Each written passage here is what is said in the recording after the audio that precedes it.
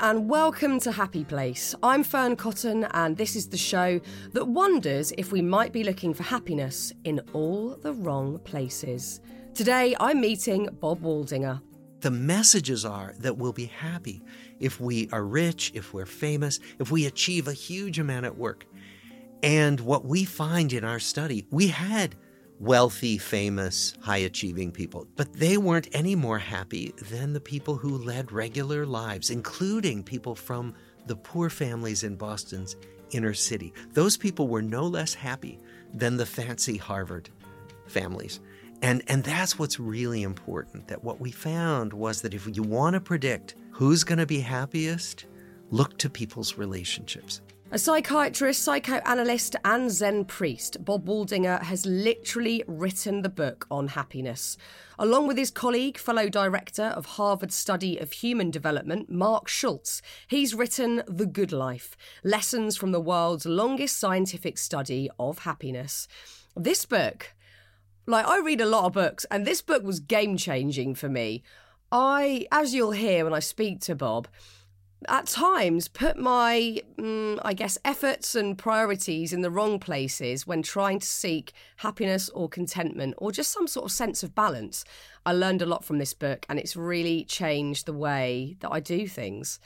I loved hearing about all of Bob's work because instead of looking at all the things that can go wrong in life, the things we maybe need less of in order to be happy, he looks at what really makes us thrive. I cannot wait for you to hear this.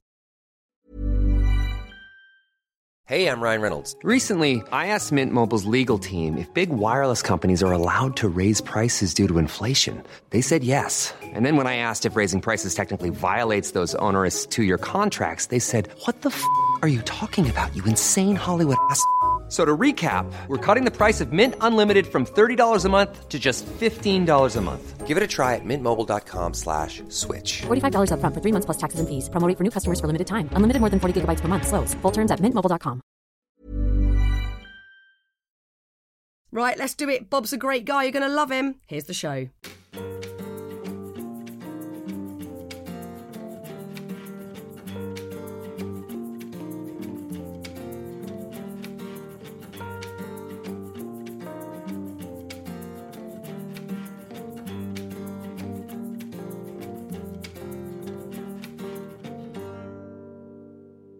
Bob, thank you so much for coming to my house today. It's lovely to have you here in the UK. Are you enjoying British springtime so far? I'm loving British springtime. The weather is pretty decent for Britain. It's all right. It's all right. It's bettered by the beautiful blossom that we've got on the trees at the moment. Yeah.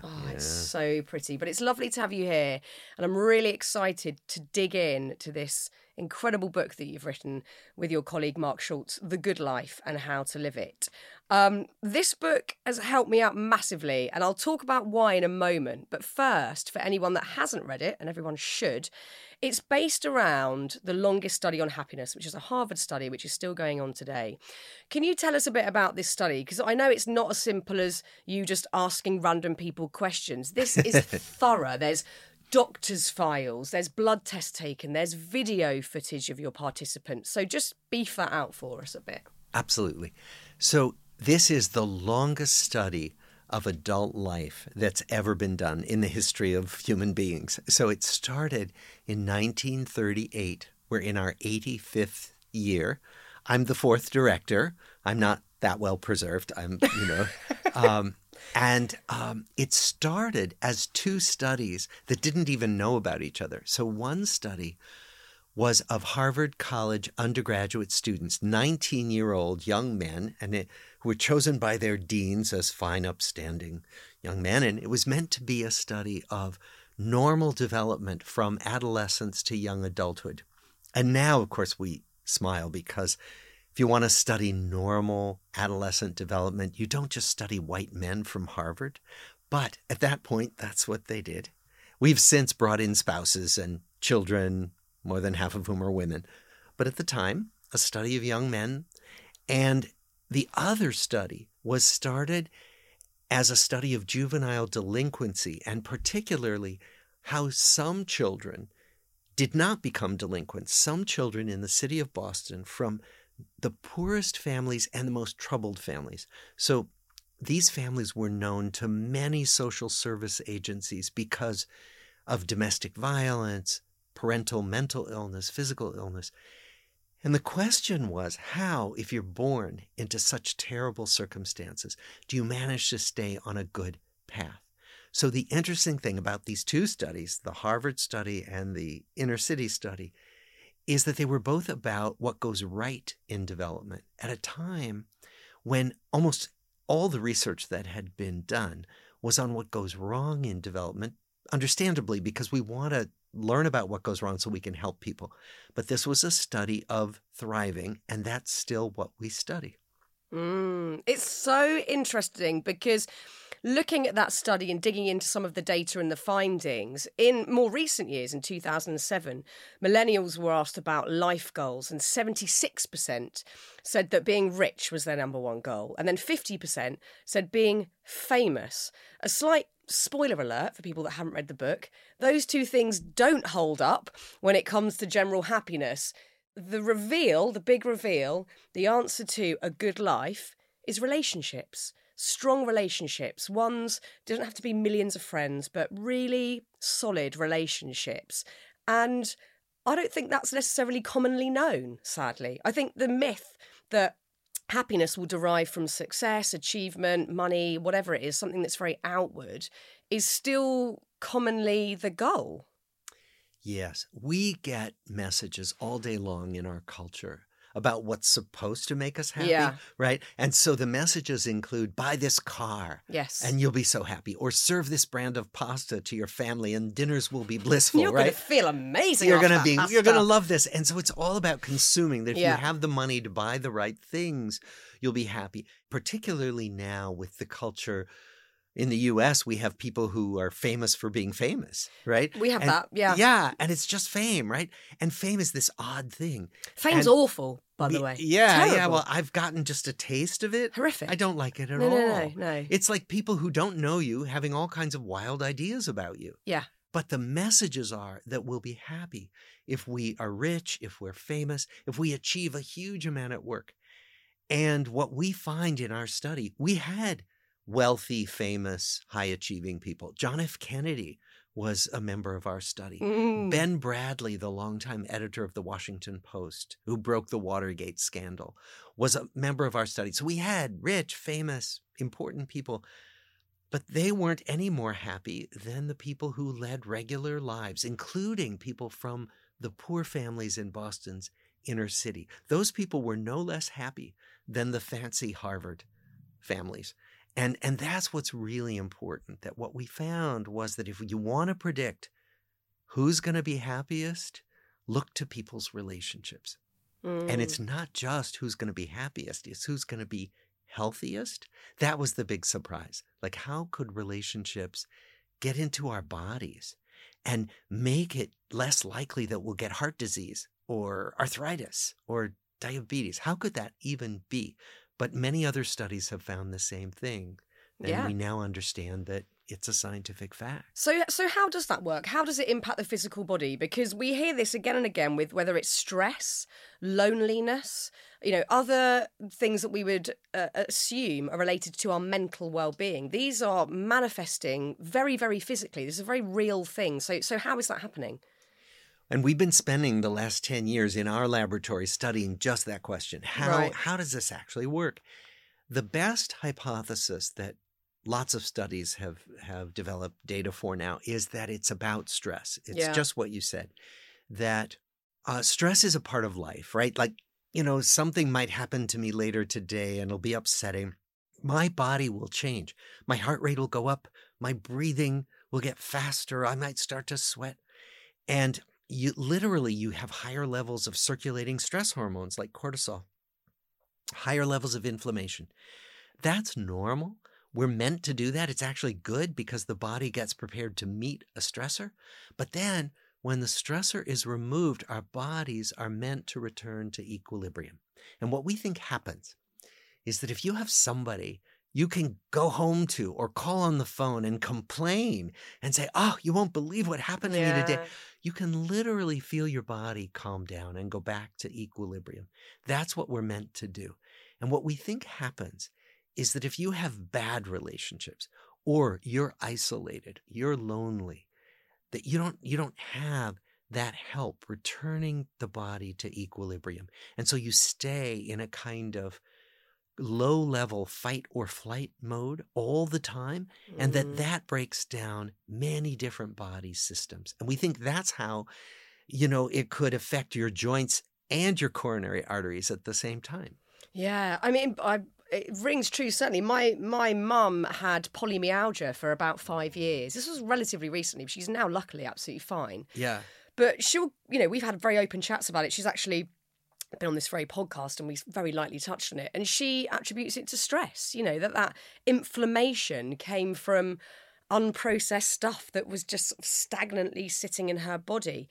And I wonder with loneliness specifically, when we look at, the opposite of having decent relationships, we know that loneliness is a huge problem all over the world, but there are certain statistics we can see in the States and the UK. We had a Minister of Loneliness put in place here in the UK not long ago, which was sort of depressing but also good at the same time, I guess, because it's a solution. But it's like, God, we're in that dire of a place. Yeah. But with loneliness, maybe that feeling of loneliness leads to some sort of fear, and that's the stress bit. Because if you're lonely, you are more vulnerable, I'm imagining, even on a subconscious level.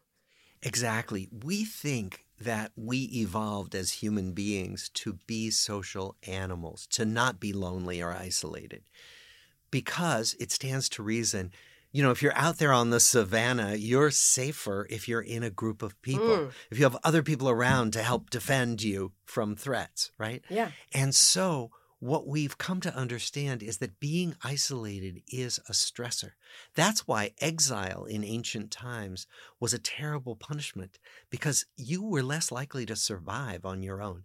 So the most social people are the people who were more likely to pass on their genes. So we evolved to be organisms that feel better, feel safer when we're in groups. What that means is that we don't sleep as well when we're lonely. We don't eat as well when we're socially isolated. All of those things are built into our biology. And now we know that 1 in 3 or 1 in 4 people will tell you they feel lonely much of the time. And loneliness isn't about necessarily just being on your own, because you could be lonely in a crowd, you could be lonely in a family setup, in a relationship. This is very much a connection issue, I'm imagining. Exactly. Properly connecting with people. Exactly. And it's a subjective experience. So some of us can be perfectly content alone on a mountaintop, right? And just as you're saying, so it's a matter of how we feel.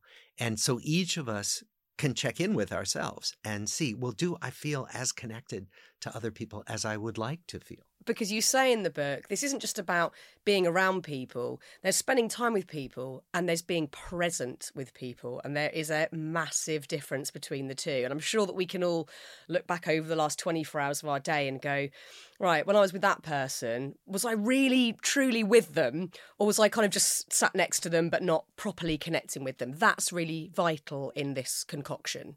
Exactly. And now we see people out to dinner and everybody's on their phones. It's so depressing. Sometimes even texting each other at the table. Oh, God. But not actually What's wrong with us? Looking at each other.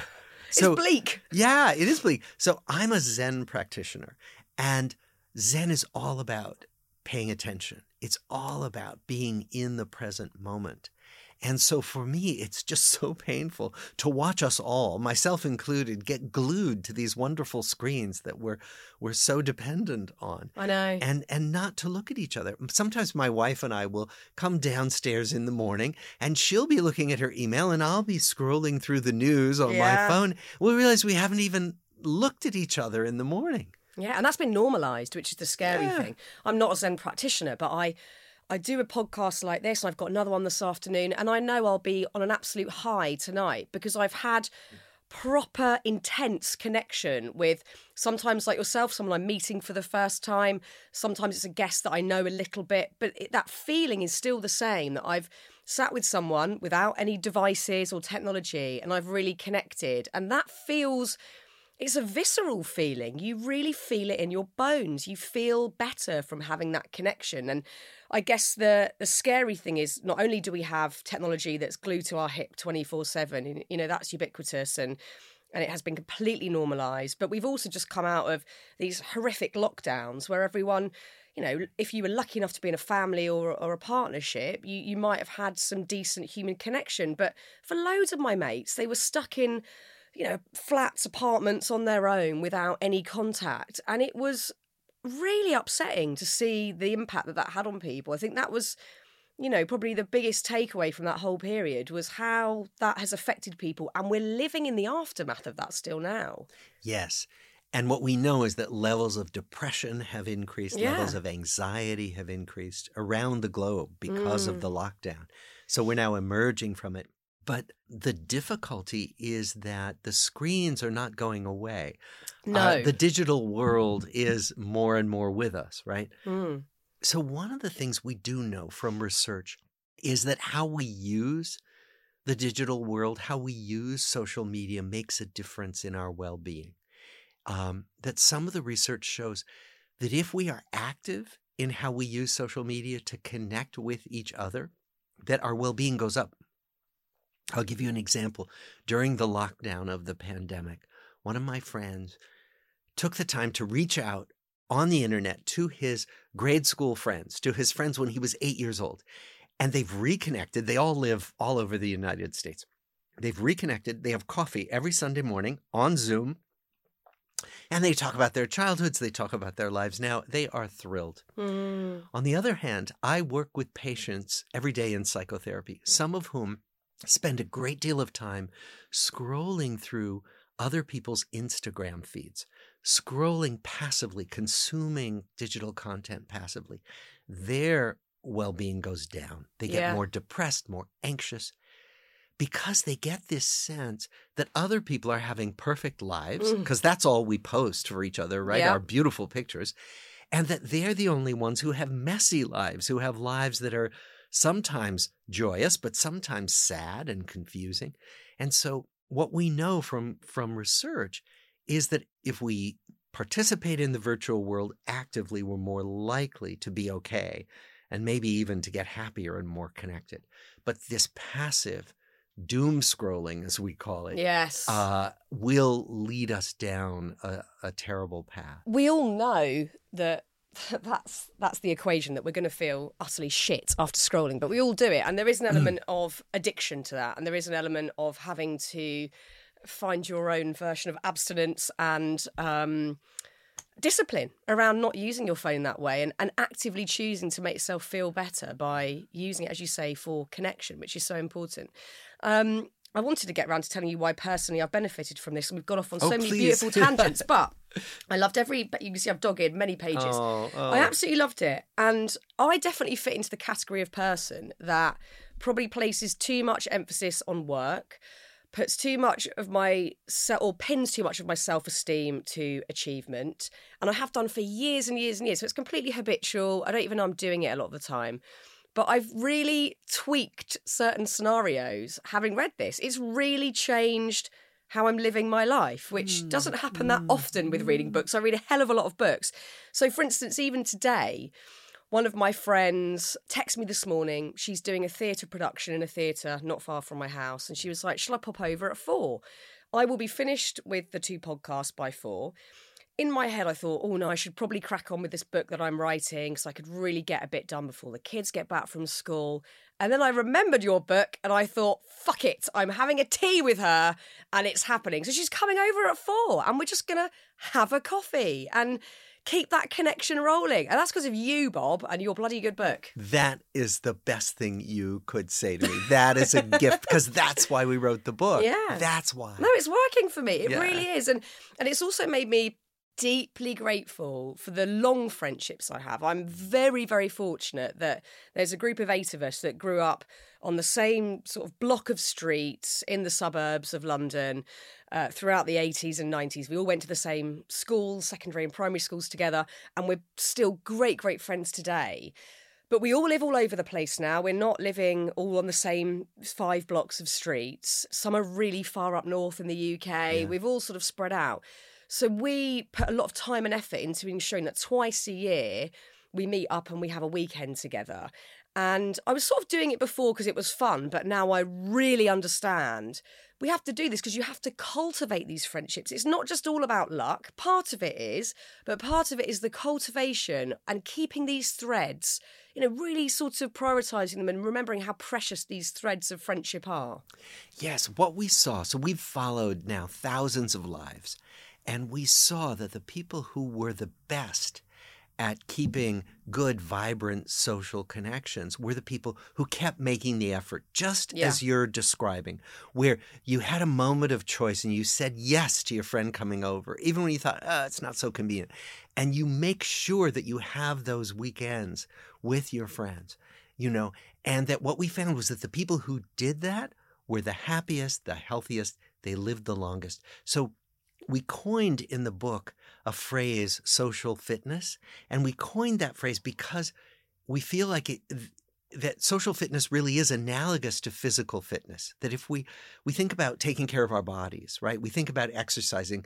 You don't exercise today and then come home and say, I've done it, I'm done, never have to do that again, right? I wish it was like that. I wish it was like that too. Well, it's the same with relationships that we need, but they can be small actions. So, for example, your listeners, after they finish this podcast, could just think of a person who they've been a little out of touch with or they miss.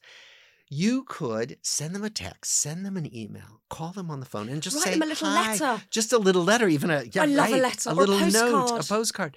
And just say, hi, I was thinking of you. I just wanted to say hello. You'll be amazed at how much good stuff comes back to you from doing those little gestures. And if you do them every day or even every week, so much good comes of it in your life. Yeah, without a doubt. And it's never too late. Because there was a study that really sticks out with one of the participants who, in his earlier life, had consistently said he was quite unhappy. And that was due to the fact that he was very lonely.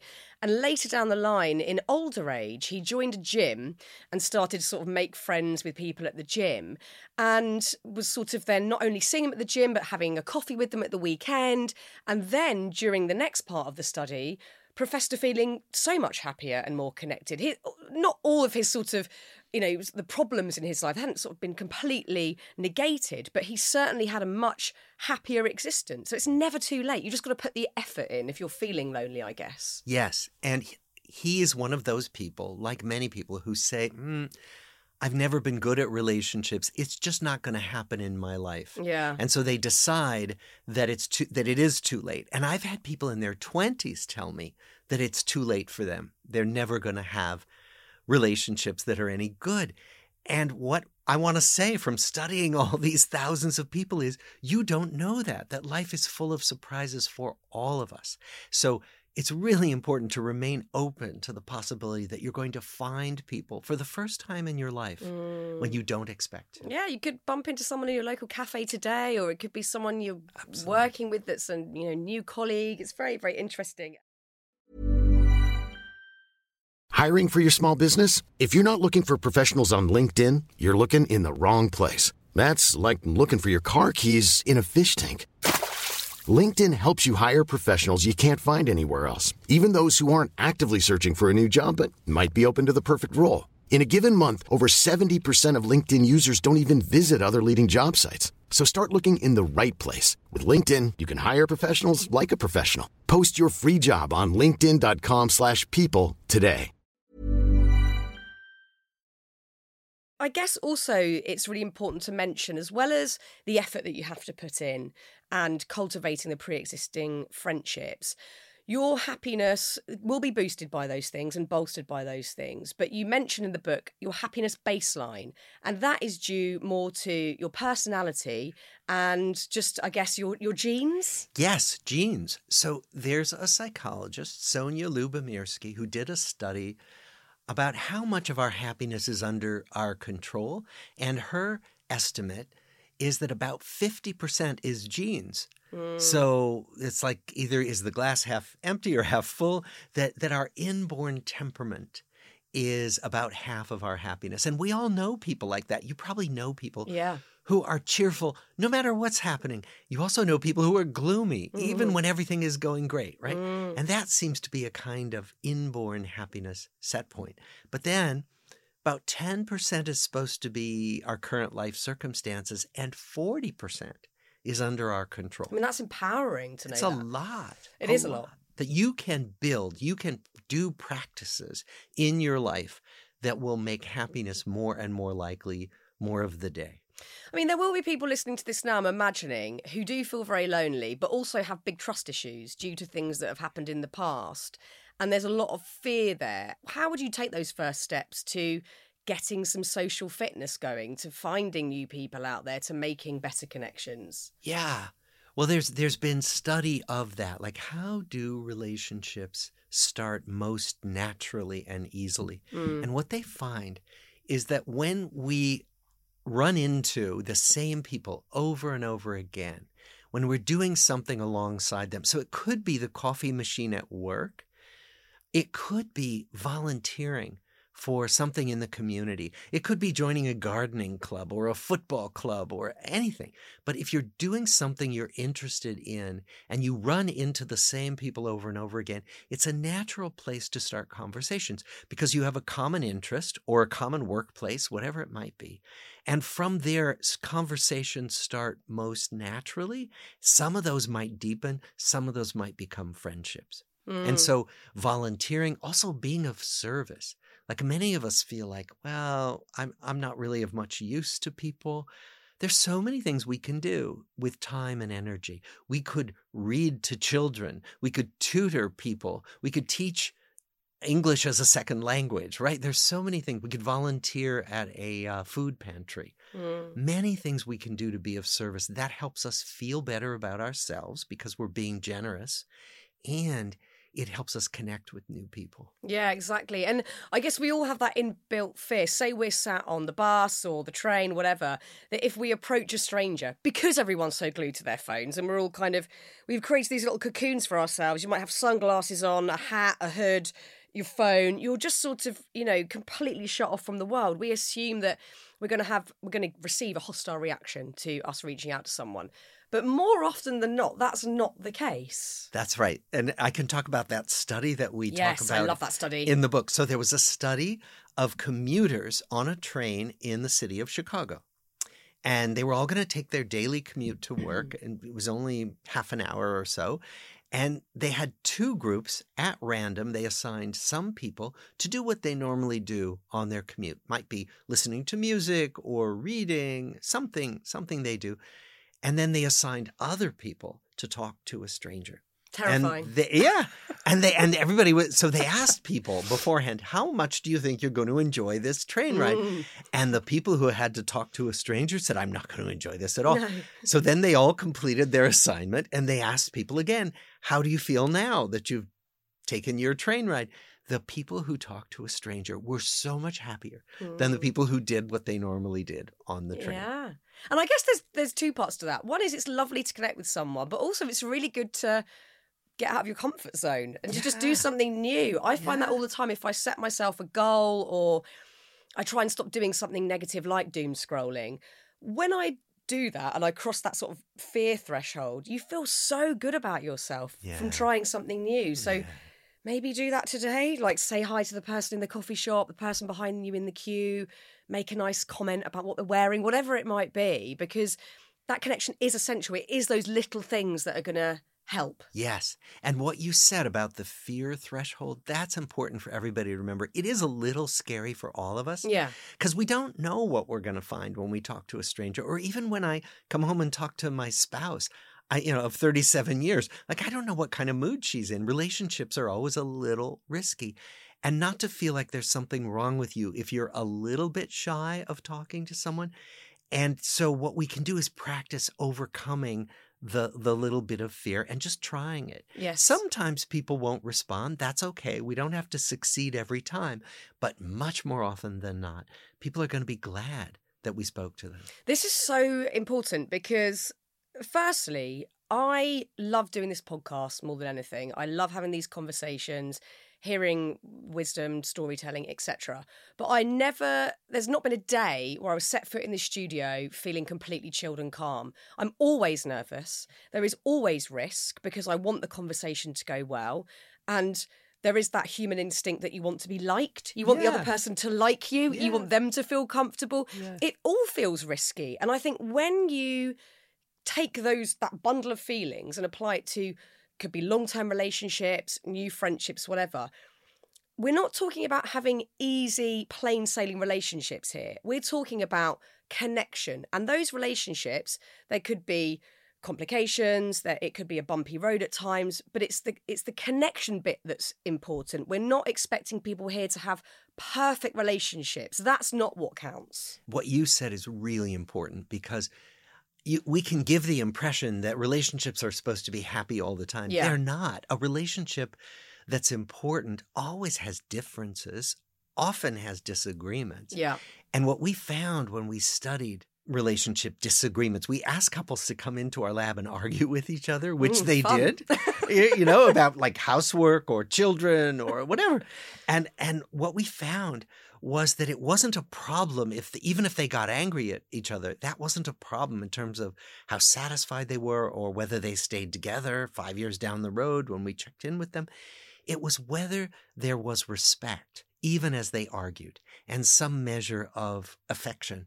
And so what we find is that what matters is that you find ways to work out disagreements, and that if we can work out disagreements with each other in a way that neither of us feels like we've lost, that we both feel like we've come out okay on the other side of the disagreement, that makes the relationships stronger.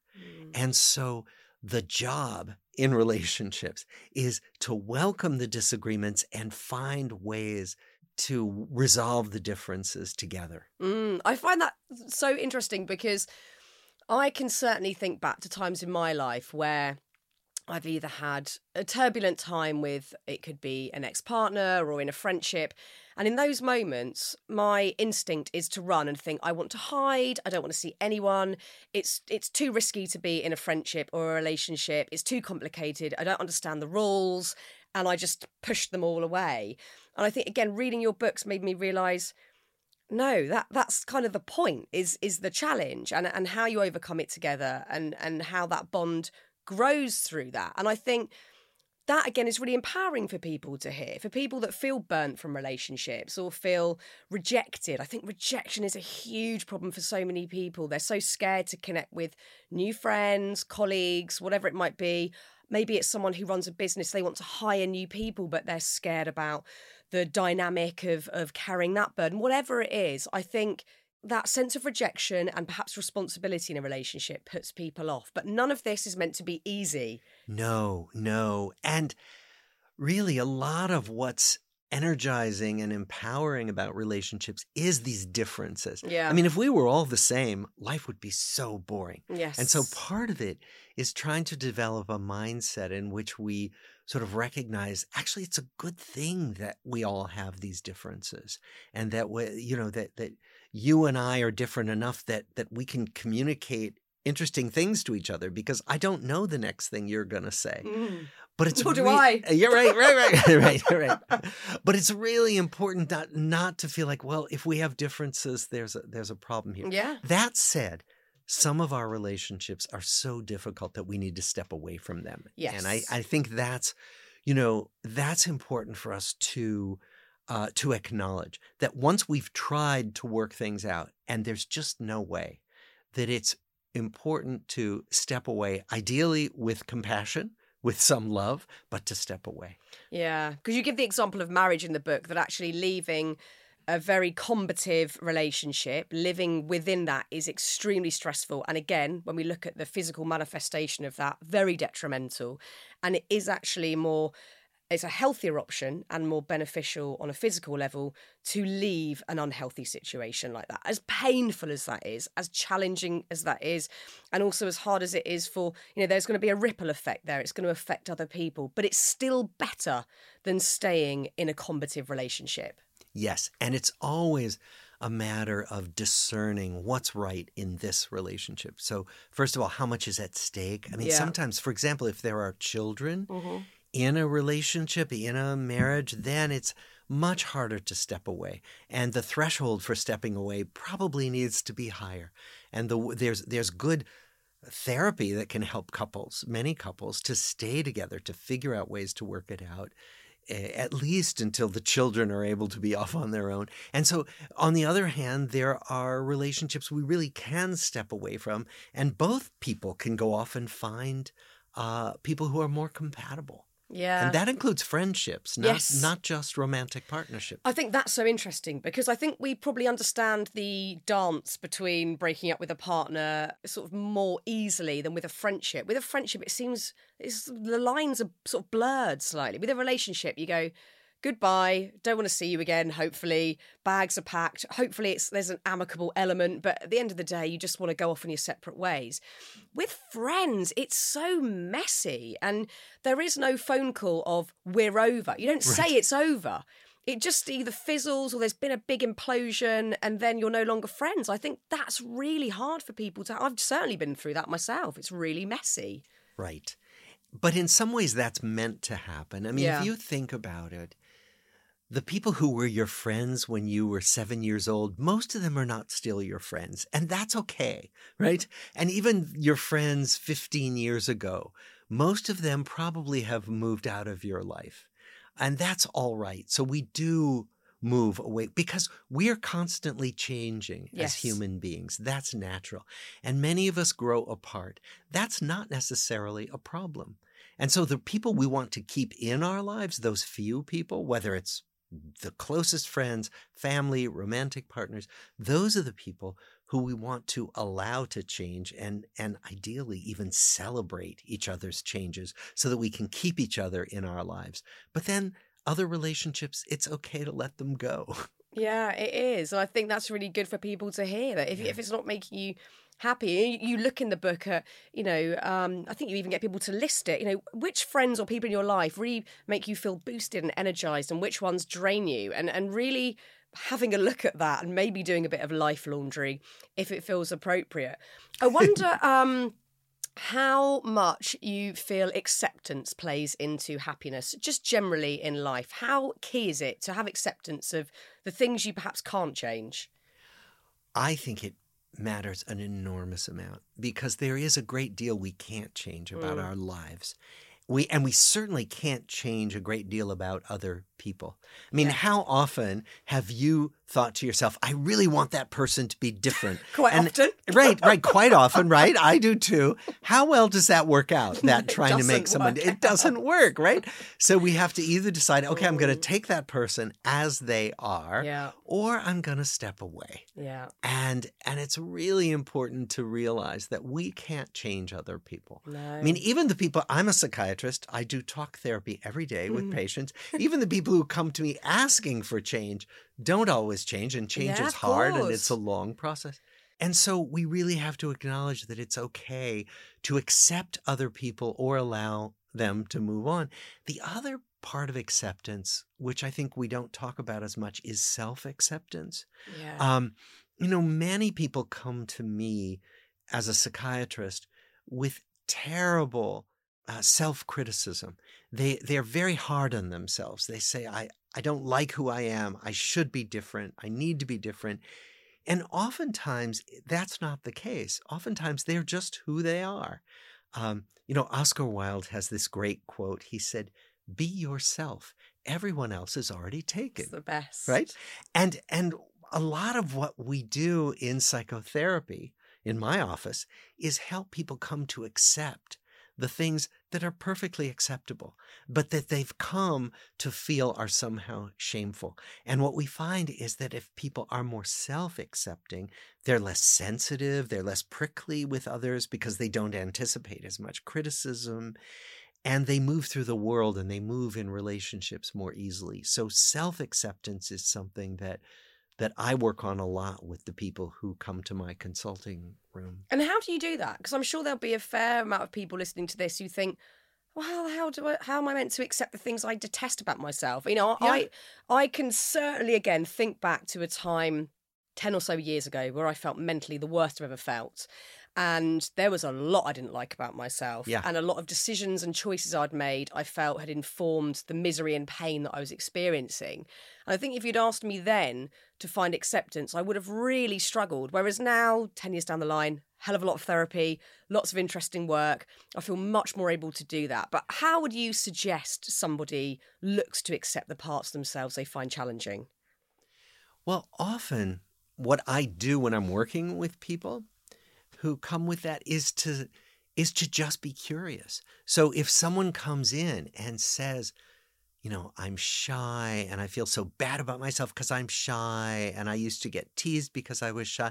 And my first question is, what's wrong with being shy? Well, what are you telling yourself about that? That what is so bad about that? What's, you know, and just to play dumb, because actually I am curious and because I genuinely don't know. What's the problem with being shy? There's no problem with being shy, or any number of things that people tell themselves.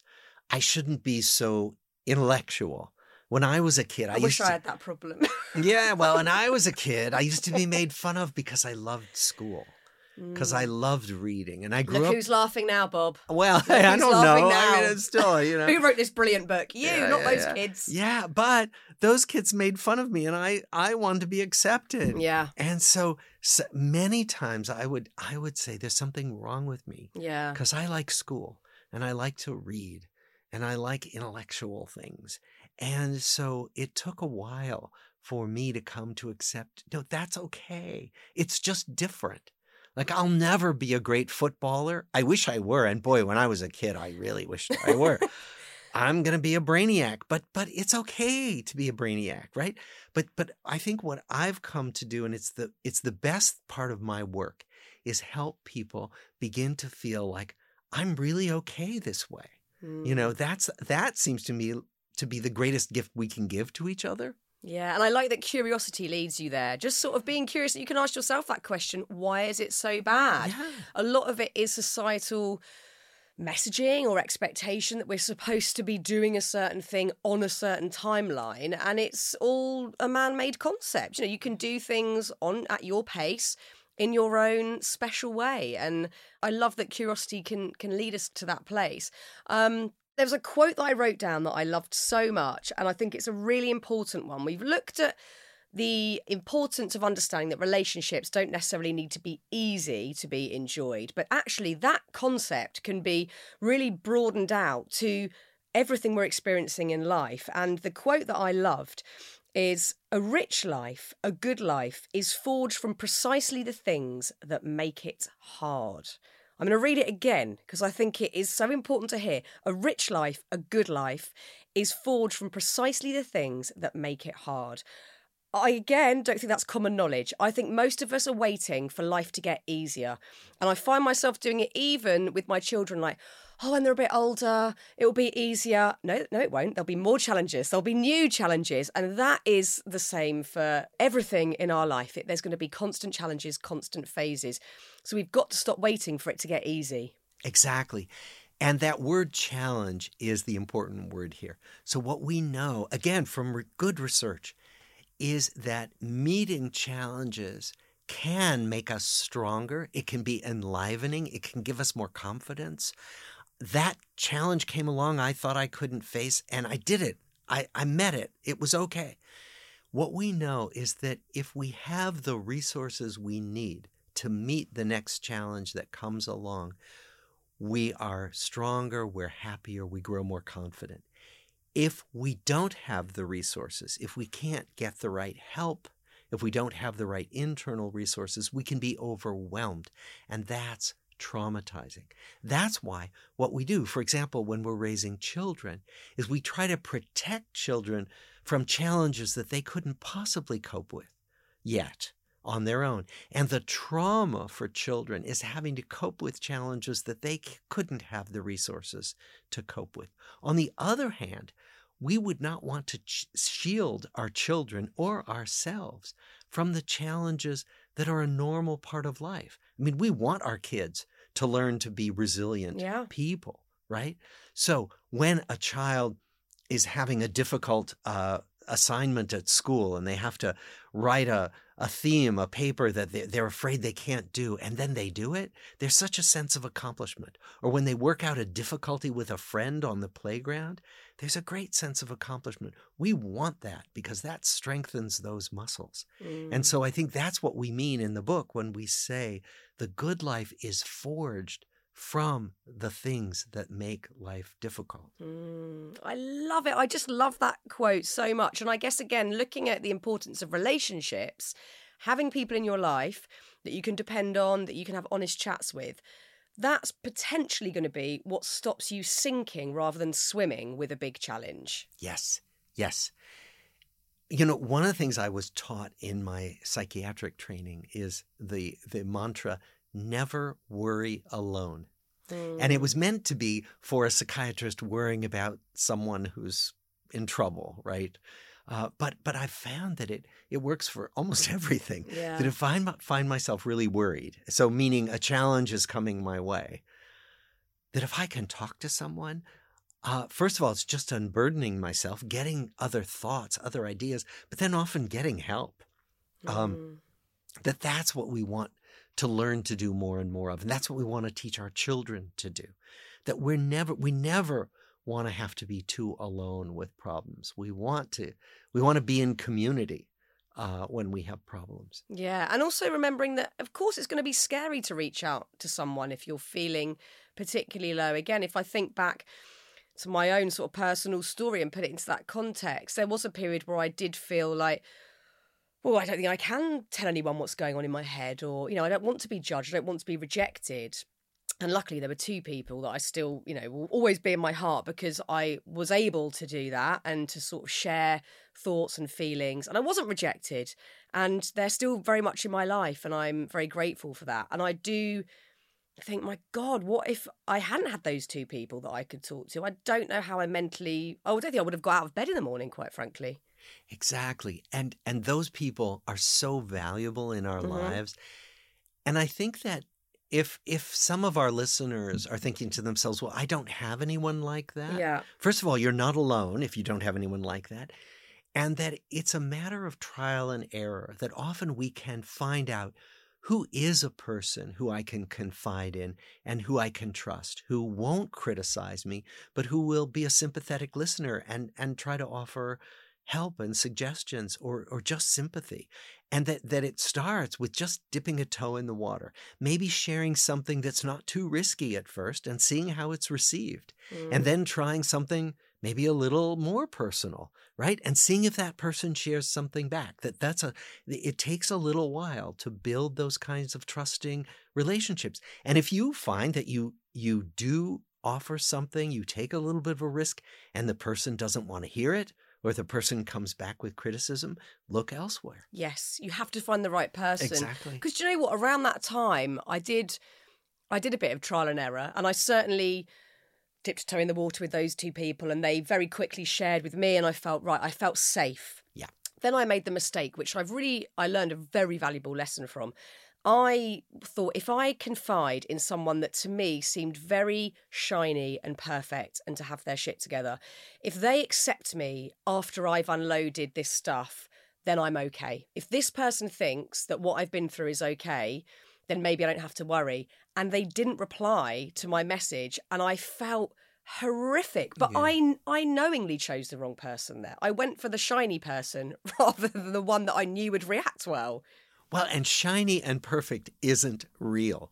Like no, one it's thing, not. I can tell you, having studied all these people for so many decades and worked with patients, and just in my own life, right? Nobody has it all figured out. Nope. Nobody's perfect, even though we can imagine that other people are perfect.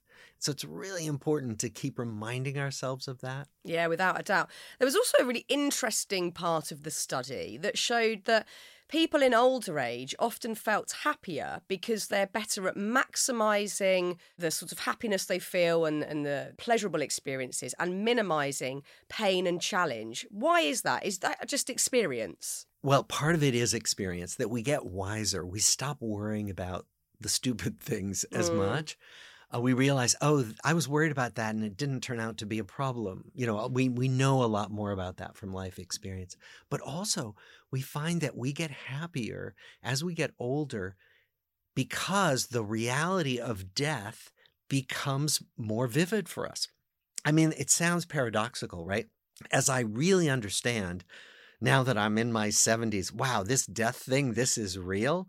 Shouldn't that make me more depressed? But instead, it makes me happier. And what we think happens, and this is also based on good research, is that we realize that life is precious, that time is precious. So we get better at taking care of ourselves and at prioritizing the present moment rather than delaying gratification, delaying satisfaction. We stop and smell the roses. Literally, more often. Yeah, because I think you do have that realization. Life is short. And I say, me and my parents talk about this sort of thing all the time. And my mum and dad, who are about to turn 70 this year, will say, how the hell am I 70? Like, they can't believe it. They're sort of in shock. And, I'm too. and sort of shocked that time has whizzed by so quickly, and their grandparents, and they still sort of feel like they're in their 20s, but they, have realised they're not. And you do realise the speed of life and that you do need to slow down. You do need to... I'm not talking about slowing down because you're old. I'm talking about slowing down so you can enjoy what's going on around you and be present and see things and hear things clearly. Because when we're rushing, we just don't experience any of it. We're just getting to the end of the day rather than noticing the colour of the sky, seeing the colour of someone's eyes when you're talking to them, hearing the birds sing, whatever it might be. I'm imagining that becomes, I can even experience it in my 40s, that becomes of paramount importance every day to check in with those things. It does, because otherwise we end up feeling like we're missing life. We're missing our life even as it speeds by. Yeah. And actually, my Zen practice helps me a lot with that, because every morning I sit down and I meditate. And what it teaches you to do is slow everything down and just look at the color of the sky as you're walking along. So sometimes I'll just spend 5 minutes staring at a tree and noticing everything I possibly can about that tree. You'd be amazed at what you can find if you just take the time to stop and look at one thing and notice everything you can about it. All kinds of things open up. It makes life so much more vivid. Yes, it's beautiful. I think that, combined with us really understanding the importance of strong connections, as we said right at the start, not millions. You don't have to have 1,000 Facebook friends and people that you're out partying with every week. It's, a handful of really good people that you can trust, that you can have one-on-one, really honest, good conversation with. That is going to really stand up when it comes to having a good life. Not the things that are purported to make us happy, not the things that the media shoves down our throats.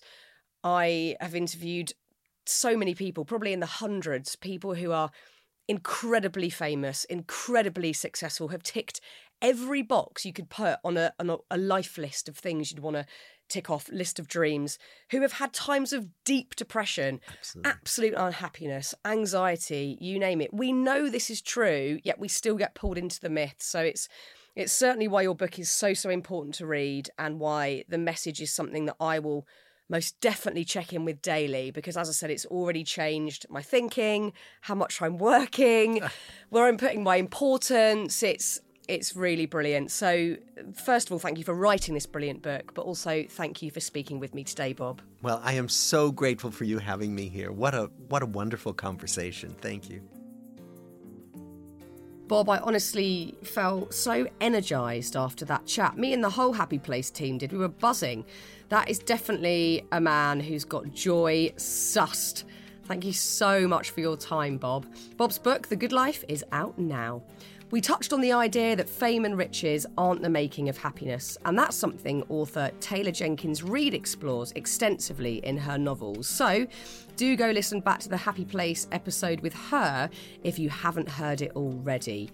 More from the Happy Place podcast next week, but in the meantime, let's all continue these conversations on Instagram. You'll find us at Happy Place Official. Come join us there. Let's have a chat. Massive thanks again to Bob, to the producer Anushka Tate at Rethink Audio, and to you. I bloody love you.